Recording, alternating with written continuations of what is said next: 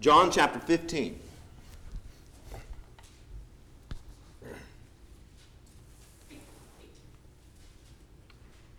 The Bible says, Jesus speaking, this is really just a short time before he's going to be betrayed and crucified. I am the true vine, and my Father is the vine dresser. Every branch in me that does not bear fruit, he takes away. And every branch that bears fruit, he prunes, that it may bear more fruit. You are already clean because of the word which I have spoken to you. Abide in me, and I in you. As the branch cannot bear fruit of itself unless it abides in the vine, neither can you unless you abide in me. I am the vine, you are the branches. He who abides in me, and I in him, bears much fruit, for without me you can do nothing. If anyone does not abide in me, he is cast out as a branch and is withered, and they gather them and throw them into the fire, and they are burned.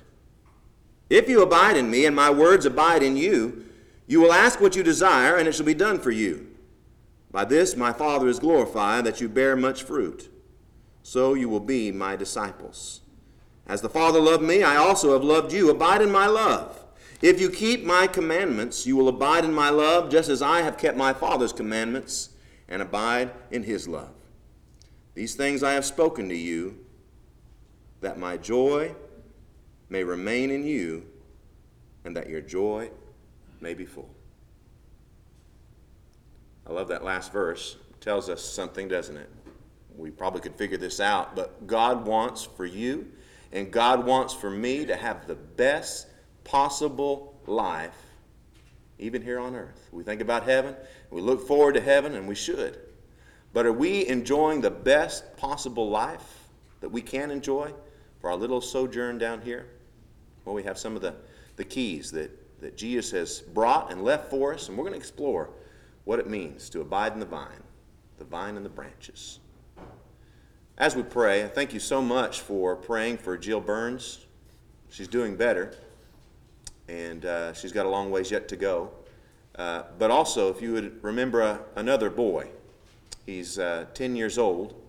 His name is Gideon Patton. He has a very rare disease, and he's had this for some time. It's gotten increasingly worse. This week, he had two 40-minute seizures within a short period of time.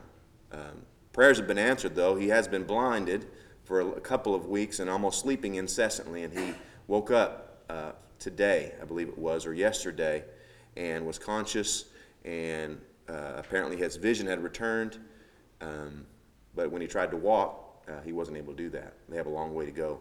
And so if you would remember Gideon Patton as well as Jill Burns when you pray, certainly they are prayer worthy. There's a damnable doctrine that dominates the denominational landscape.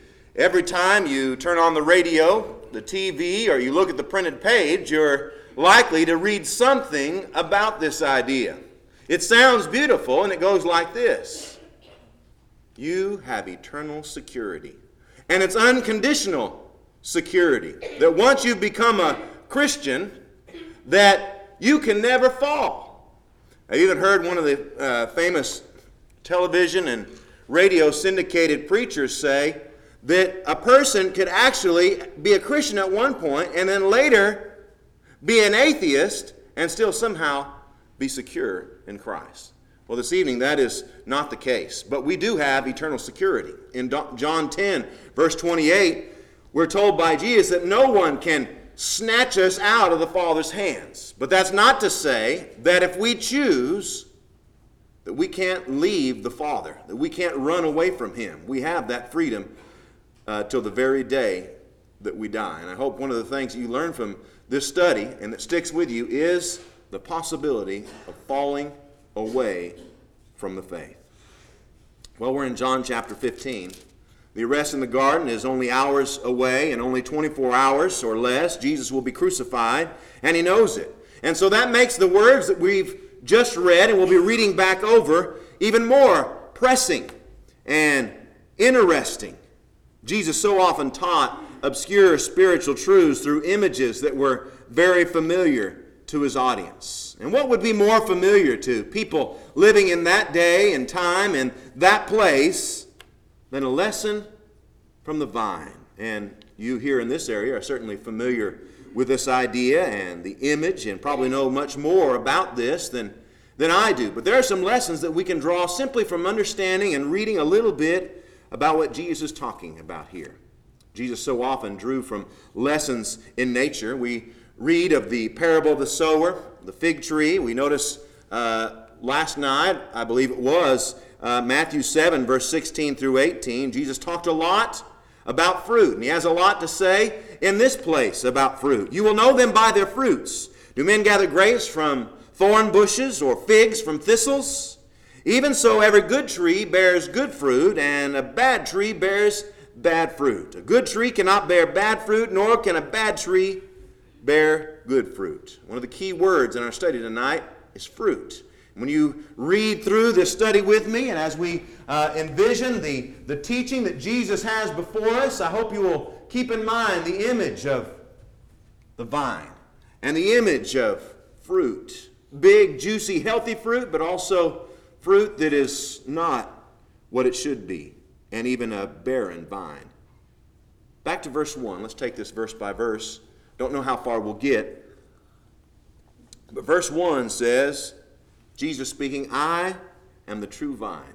Jesus is the vine. What brought this idea to Jesus' mind? Scholars have a number of suggestions. One is the thought of the Passover and that observance and the fruit of the vine being there, that would naturally suggest to Jesus any kind of illustration that he might want to present to them. Some have suggested that it was the golden vine that was engraven on the temple, that it was that led Jesus to talk about and to present this illustration.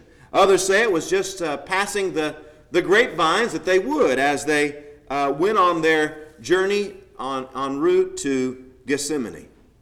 Jesus says, I am the true vine. Of course, so many other sources today are pointed to as the fountainhead of abundant living and enlightenment. Some still say it's Moses. Others say it's Muhammad. Still others say it's Buddha. And then others say it's nature, wealth, pleasure, and on the list goes. But Jesus says, I am the true vine. People go in a lot of different directions, looking for sustenance, looking for the good life. But Jesus says, it's right here.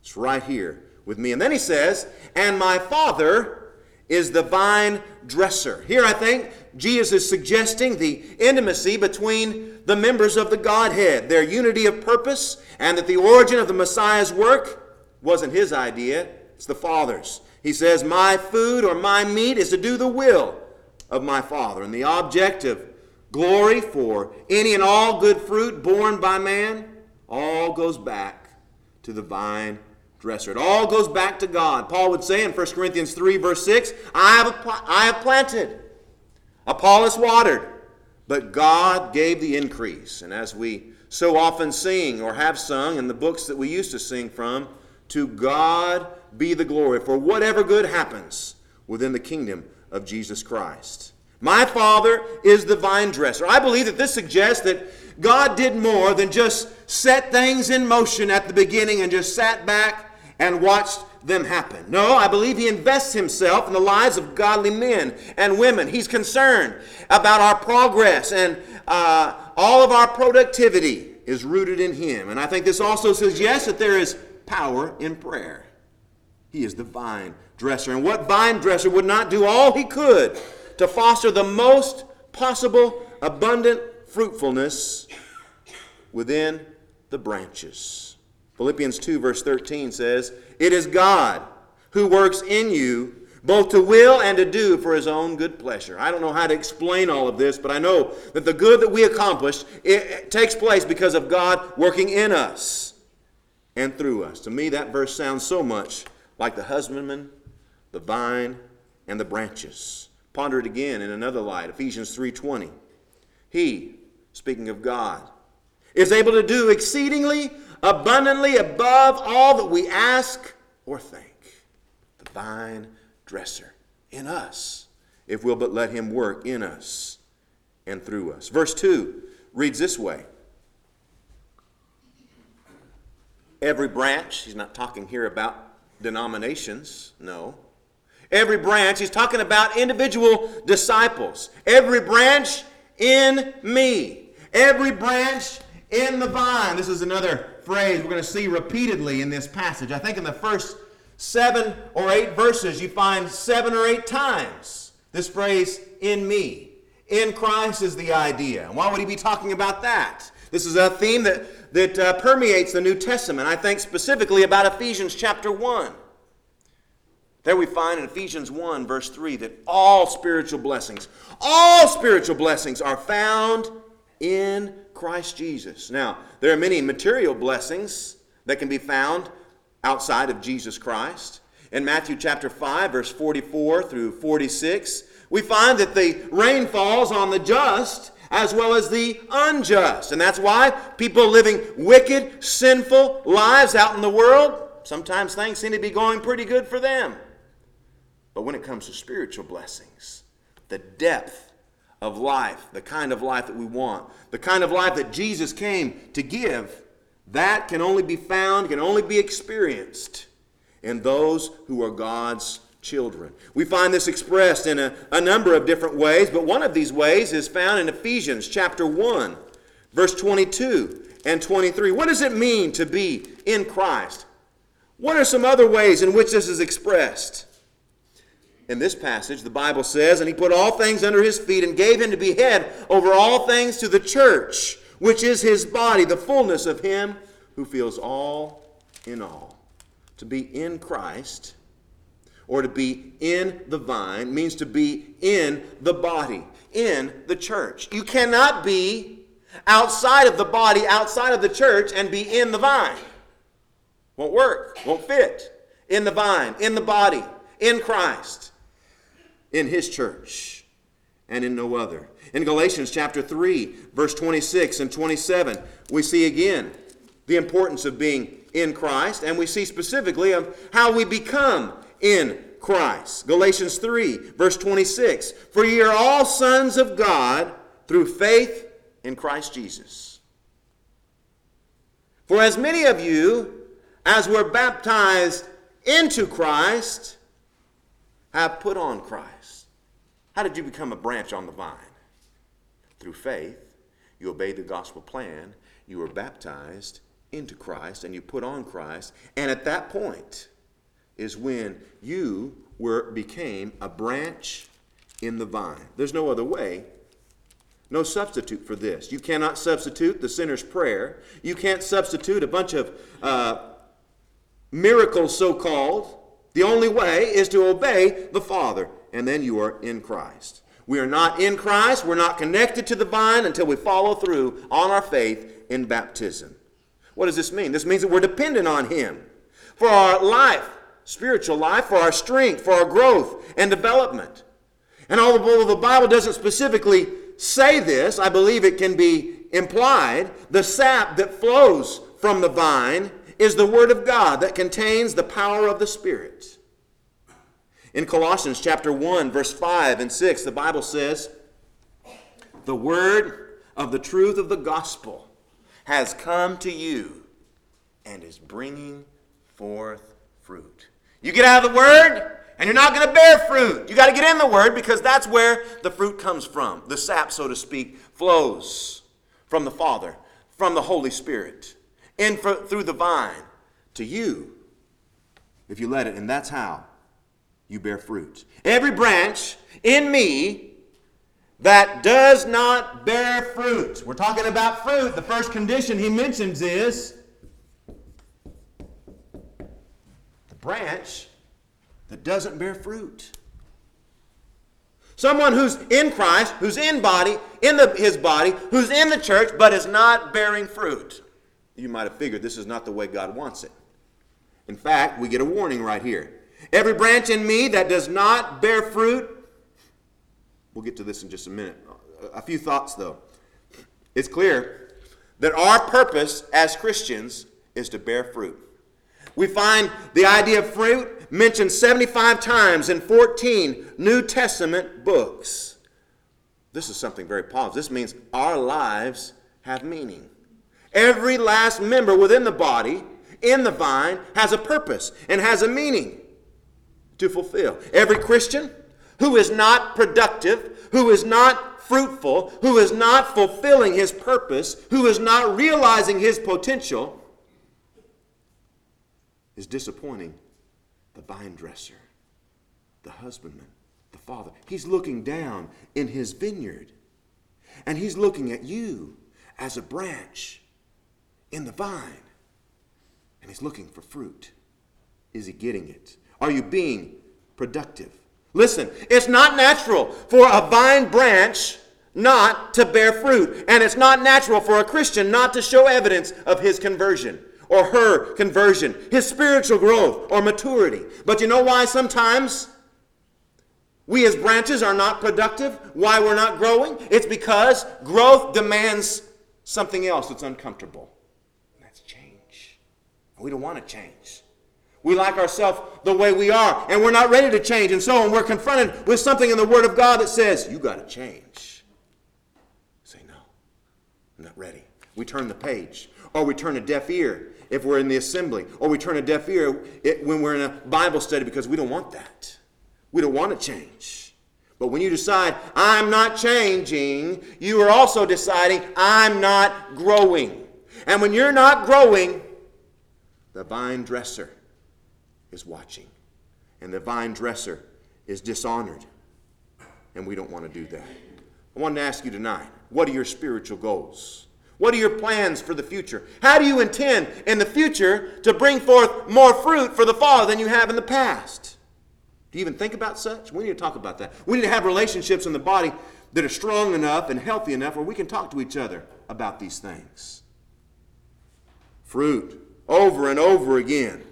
In Matthew chapter 3, verse 8 and 10, we read that we're to bring forth fruit, meet for repentance, bear fruit worthy of repentance. It's not optional. There's got to be a change. There's got to be a change reflected in our life. And when we repent, we've got to show a change in behavior. Fruit, Galatians chapter 5, verse 22 and 23. Oh, we need to talk about this more. Fundamentals of the faith. This is fruit. We call it, the Bible calls it the fruit of the Spirit. You want to know if the Holy Spirit is making a difference in your life? You just compare your life to these characteristics, and that's the extent in which the Holy Spirit is having an effect on you. Love, joy, peace, long-suffering, gentleness, goodness, faith or faithfulness, gentleness, and self-control. Fruit. These are good fruit. This is the things that God wants to see when He looks at us as individual disciples, as branches in the vine. 2 Peter chapter 1, verse 5 through 8, you remember he mentions the Christian graces and how we're to continually add to those, and we're continually to have those in an increasing measure. Faith, virtue, knowledge, self-control, patience, godliness, brotherly kindness, and love. Listen to what he says. He says after that, if these things are yours and abound, you will neither be barren nor unfruitful in the knowledge of our Lord Jesus Christ. And he says something else in verse 10. If you do these things, you will never fall. If. He's talking about fruit. He's talking about security, but it's conditional. It's conditioned upon us and our response to the Word of God. Titus 3:14. Let our people also learn to maintain good works, to meet urgent needs, that they may not be unfruitful. I hear about some of this going on right here in the body of Christ at Plans Road. That's a beautiful thing. And you're bearing fruit when you're doing that. When you're doing your good works, when you see someone needs help and you reach out, that's fruit. How do we bear fruit? There's a lot of ways we can bear fruit to God and honor Him as He looks down as the vine dresser.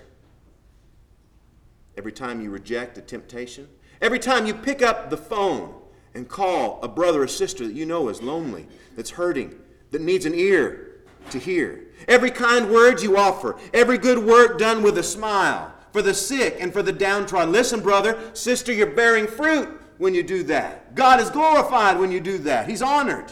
Every time you broach the subject of Jesus Christ to a lost soul. Every time you persevere through a trial with a heart to praise and worship God. you bear fruit. I like guarantees. And 2 Peter 1, verse 10 is a guarantee from God. You will not fall. Let's go back to our passage, verse 2. Every branch in me that does not bear fruit, what's going to happen if you do not bear fruit? There are consequences, as we'll talk later on in the meeting, to not bearing fruit. But specifically, he says here, he, the vine dresser, takes away. What's he talking about? Well, there's several passages that help us understand exactly what he's talking about. Parallel passages, at least to some extent. We've already looked at Matthew 3, verse 10. He says, the axe is laid to the root of the trees. Therefore, every tree which does not bear good fruit is cut down and thrown into the fire.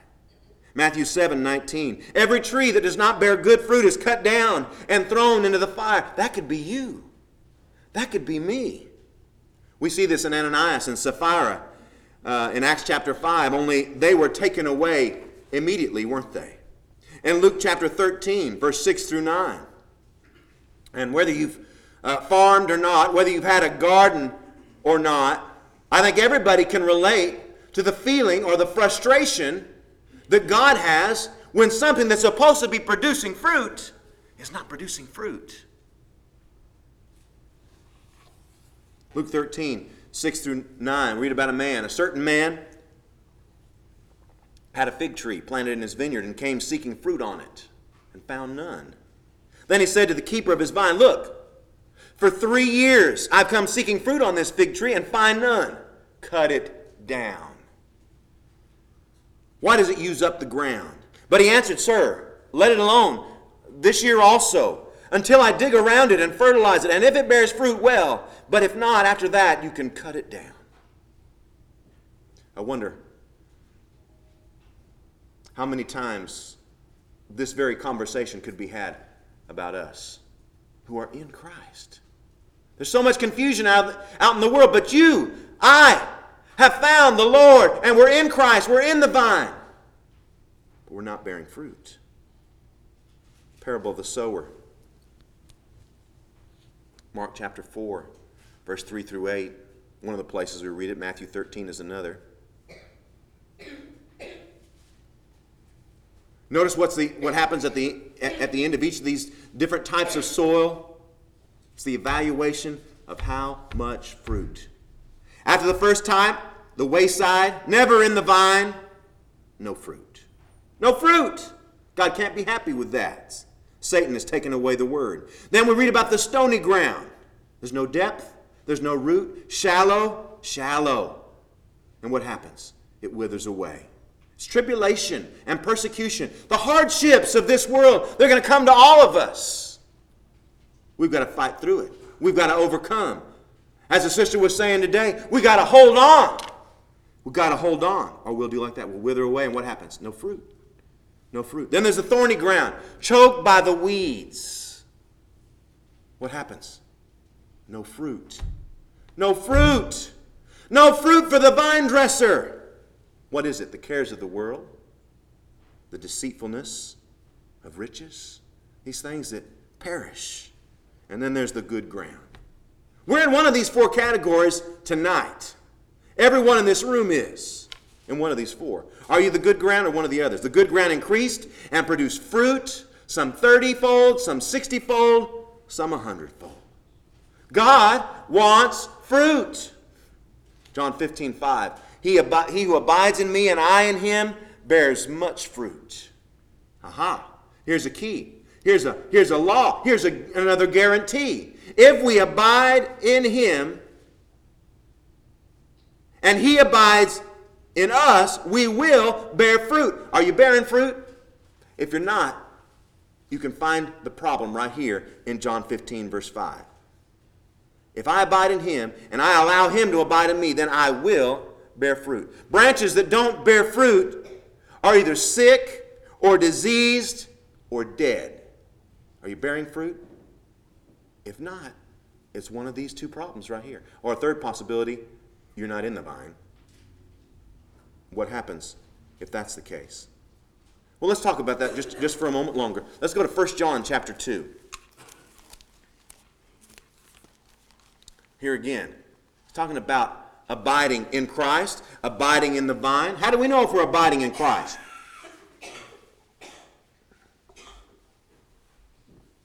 Oh, this is so straightforward and so clear. You can't miss it.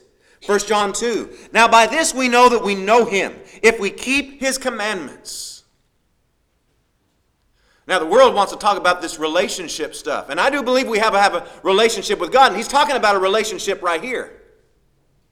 But this other kind of stuff that's kind of nebulous, kind of hard to sink your teeth in, that the world is talking about, that you don't have to obey the commandments of God, and somehow you have this relationship with God, that's not the Bible way. Here's the Bible way to have a relationship with God. Now by this we know that we know him if we keep his commandments. He who says, I know him, personal relationship, and does not keep his commandments is a liar, and the truth is not in him. It's a lie. Can't get any clearer than that. We can lie too, though. Verse 5 says, but whoever keeps his word, truly the love of God is perfected in him. By this we know that we are in him. He who says he abides in him, that word abide simply means remains in him, ought himself also to walk just as he walked. Listen, there's 1,050 commandments. Somebody's counted them up in the New Testament. There's quite a few in there. And if we're not diligently seeking to learn what those are and abide by those, you can talk personal relationship all day long, but you don't know him.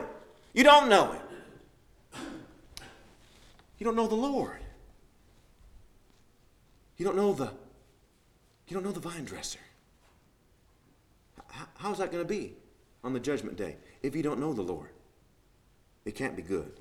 It can't be good. Read the rest of 1 John. There's so much in it about that relationship, being in Christ.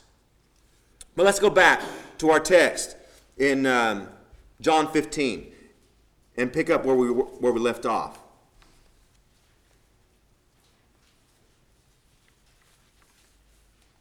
And every branch that bears fruit, he prunes. This is getting better now.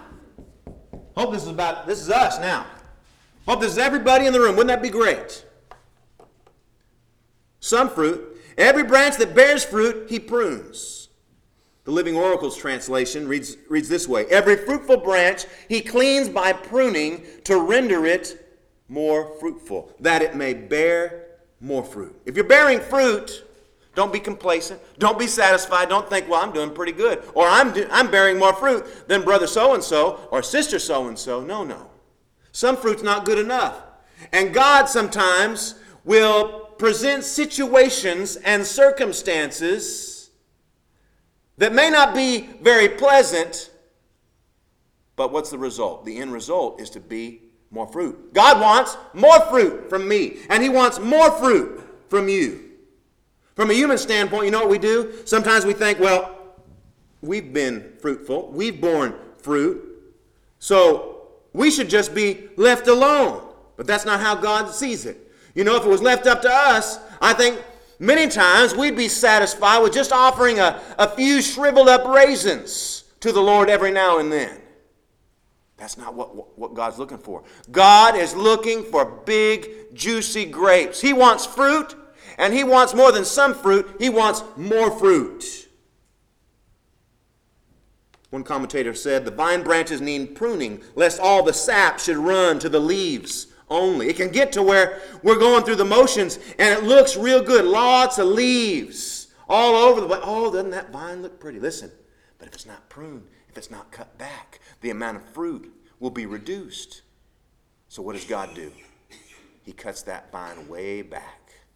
Way back. You know, sometimes in the Christian life, less is more. And sometimes that's hard for us to accept and hard for us to get used to. And sometimes we rebel against that. But sometimes pruning is God's answer to our prayer to be more fruitful. Look at Hebrews chapter 12, verse 4 through 11.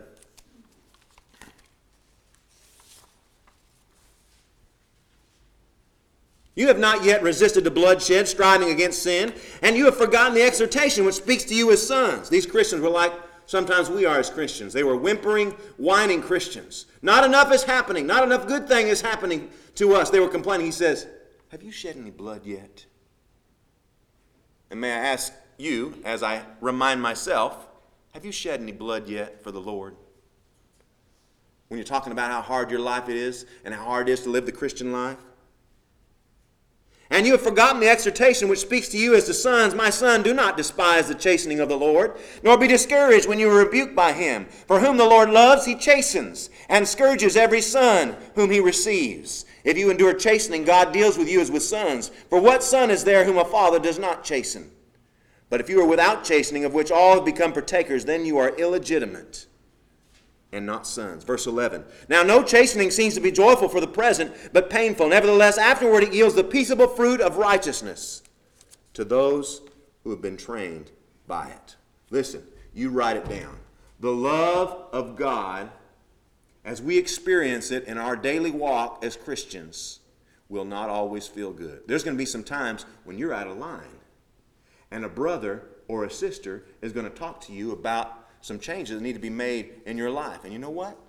That may not feel too good.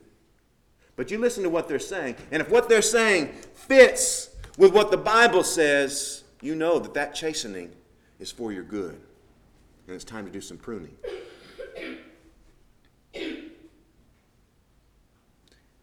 And every branch that bears fruit, he prunes, that it may bear more fruit. He wants us to bear more fruit. I love how the Apostle Paul builds up to this truth in 1 Corinthians 15. He's talking about the resurrection and our glorious bodies that we're going to someday have, not like these. And then he caps it off after expressing to them all the blessings, the greatest of blessings that they have to look forward to. And then he says in verse 58, therefore, my brethren, my beloved brethren, be steadfast. Does that describe you? Steadfast. Steadfast, immovable. Well, what's he talking about? Immovable. He's talking about abiding, remaining in the vine, not wandering out in the world yonder far away from the vine.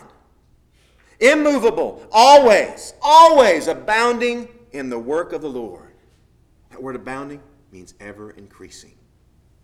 Knowing that your labor is not in vain in the Lord. Abiding and abounding. They go together. If we're abiding in the Lord, we will be abounding. You all, verse 3, are already clean because of the word which I have spoken to you. Interesting, we don't have time to look into this, but in John 13, he says you are not all clean. You know why? It's because Judas was there. You're already clean because of the word. That's what cleanses. It's the word that cleanses. Verse 4. Here's a command. He's saying what he's already expressed. Abide in me, and I in you. Jesus will abide in you and in your life as a branch in the vine unless you crowd him out of your life. And you can do that. It's possible to do that. To crowd Jesus. Why would we do that? Doesn't make any sense what we do sometimes. We feel so many things in our life that we don't have time for him. James 4 verse 8 says, draw near to God, and he will draw near to you. People have all kinds of ideas of what you have to do to draw near to God. You have to speak in tongues, as they call it. You have to perform some kind of miracle. Some of them think you have to handle snakes, and on the list goes of things. You got to do some big things to draw near to God. No, you don't. They're simple, basic, fundamental things about Christianity. Meditating on his word, as we've talked about, reading his word, spending time with him in prayer, coveting the association of your brothers, and so on and so on. Read on. As the branch cannot bear fruit of itself unless it abides in the vine, neither can you unless you abide in me. It doesn't matter how educated you are. It doesn't matter how well-bred you are, how talented you are worthless apart from Jesus Christ. Don't let anybody kid you. Out in the world, there are people that will tell you of how special and how wonderful you are. They don't know what they're talking about. Apart from Jesus Christ. You don't need the church. You don't need the Word of God. You don't need any of that. You're wonderful without it. You're worthless. Separate and apart from Jesus Christ. Some believers think that they can grow, meet their potential, detached from the church or barely hanging on. Can you truly abide in the vine without being attached, connected to the other branches? No.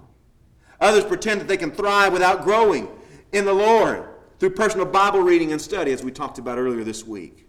Spiritual reflection, ongoing meditation. Without that, no, you're not abiding in the vine unless you abide in His Word. Verse 5, I am the vine, you are the branches. He who abides in me and I in him bears much fruit. This is what we want. This is where we want to be. If we do abide in Him and He abides in us, we let Him, we'll bear much fruit. Keep that image in your mind when you read this passage. Big, juicy grapes. The vine dresser. When He sees that in our lives, He's honored. Don't shortchange Him. Don't sell yourself short. Don't cheat yourself, and don't cheat God. If you're not bearing fruit, one of two things is true. You may have been in Christ, but not really abiding or remaining in Christ. You may have obeyed the gospel, had your sins washed away, but you're not remaining in Christ. Or you're not allowing Christ to remain in you. You're filling your heart, your life, with anything, everything, but what you need to. How are you and Jesus doing tonight? How would you describe your relationship with God? Close and personal? That He's your most important relationship? That the kingdom is the most important thing in your life? You can't wait to know more about Him. You can't wait to grow closer to Him. Close and personal? Is that you? I hope so. Or maybe your relationship would better be described as frequently friendly. You have your good times. You have your close times with the Lord. I mean, you pray at bedtime. You pray at mealtime. You get revved up during a gospel meeting. But you're hot and cold. You're off and on. You're not giving the Lord your best. Is that you? Somewhat neighborly. You have a respect for God, but you really don't have much of a relationship. You can see it. There's obvious commands that you're neglecting, you're disobeying in your life. I hope you're none of these, and I hope you're not dead on the vine. I hope you're not dying on the vine. Beautiful thing about this, it's obvious when you read John 15. It's on you, and it's on me. If I'm not bearing fruit, if I'm bearing no fruit, I can blame no one else but myself. And if I'm just bearing a little fruit, when the Lord is expecting a lot of fruit, it doesn't matter what people are saying or doing to me, or what they're not doing to me. My responsibility to respond as He tries to prune and bring more fruit from this branch. Are you bearing much fruit tonight? Don't cheat God. Don't cheat yourself. Where are you at? How is it with you tonight? Are you in Christ? We saw what it takes to become in Christ. So then faith cometh by hearing, and hearing by the Word of God. You've heard the Word of God, and you've heard enough about the Word of God that you don't have to leave this building without becoming in the vine tonight. In Christ. In His body. In the church. Won't you be added to the body? Won't you allow Jesus to number you as one of the branches in that vine? We thank you for listening to our podcast put on by the Church of Christ at 2215 Plans Road in Bakersfield. If you would like any additional information, or you would like to receive a free Bible correspondence course by mail, please email us at info@churchofchristbakersfield.com. Our service times are Sundays at 10:30 a.m. and 5 p.m. and Wednesdays at 7:30 p.m. Please make plans to join us. We would love for you to be our honored guest.